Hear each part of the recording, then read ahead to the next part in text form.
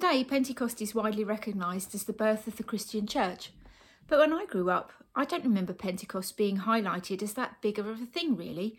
And Christmas, Easter, Mother's Day, Harvest, even maybe the core anniversary were spoken about and discussed more than Pentecost. And yet, it was a huge event in the history of the church. It's interesting that the festival of Pentecost is actually a Jewish festival. That's why there were so many Jews in Jerusalem. It's known as Pentecost, or the Feast of Weeks, and the Feast of Harvest. I suppose it's a bit like our Harvest Festival. And this gathering would have been another reason for Jesus' followers to be in Jerusalem as well.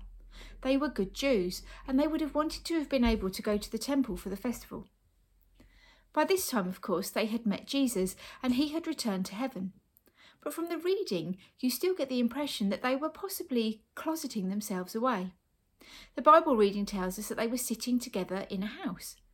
We don't know if they were still locking themselves in because they were afraid of the Jews at that point, but we do know that they continued to do that even after they had encountered the resurrected Jesus. At this point, they knew that Jesus had been raised from the dead. They knew there was a plan to spread the message of Jesus, and they believed in him. But as Jesus had already warned them, they weren't ready to go out and really be his witnesses and work for him without first receiving the gift of the Holy Spirit. Acts 2 and verses 2-4 says, "Suddenly a sound like a blowing of a violent wind came from heaven and filled the whole house where they were sitting. They saw what seemed to be tongues of fire that separated and came to rest on each one of them. All of them were filled with the Holy Spirit." Suddenly they were given the fuel they needed to be the people that Jesus needed them to be.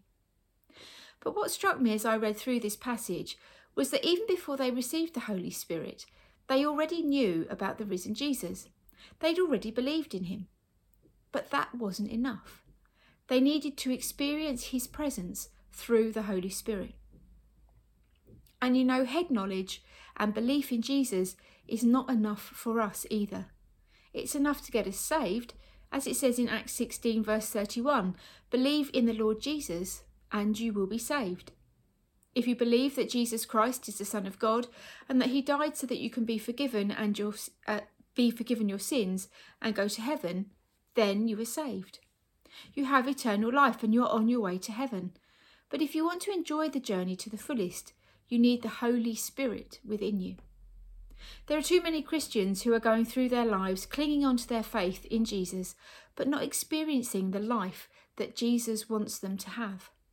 John 10:10 says, "I came that you may have and enjoy your life, and have it in abundance to the full, until it overflows."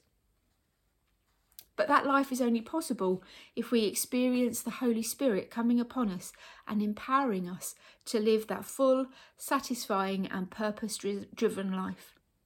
And then we need to involve him in every area of our lives. Every area.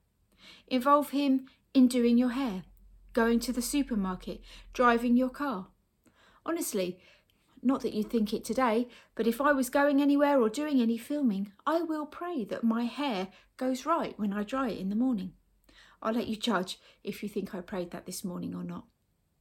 It may seem odd to think about including Jesus even in the minutiae of our lives, but when we start in a relationship with another person, we start giving them perhaps just a couple of hours on a Saturday evening and perhaps some text during the week. Then we move on to other areas of our lives, our families. And then if we marry, we share bank accounts, homes, and everything, even the little things. But it starts in the little things and moves on.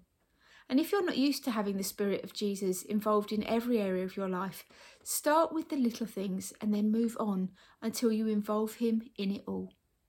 In Hebrew, the word for spirit is ruach, and the literal translation of the word is air in motion. It can also mean breath. If we really want to experience the life Jesus died to give us, then we have to get to the stage where his Spirit is like the breath in our body. We can't contemplate life without him. In fact, we have a phrase in the Christian church where we talk about giving our lives to Jesus. That's utter nonsense. The truth is, we don't have a life until we allow Jesus to give us his Spirit. So today, will you ask Jesus to give you his Holy Spirit so that you can have that full life. And if you already know his presence within you, will you ask him to give you more?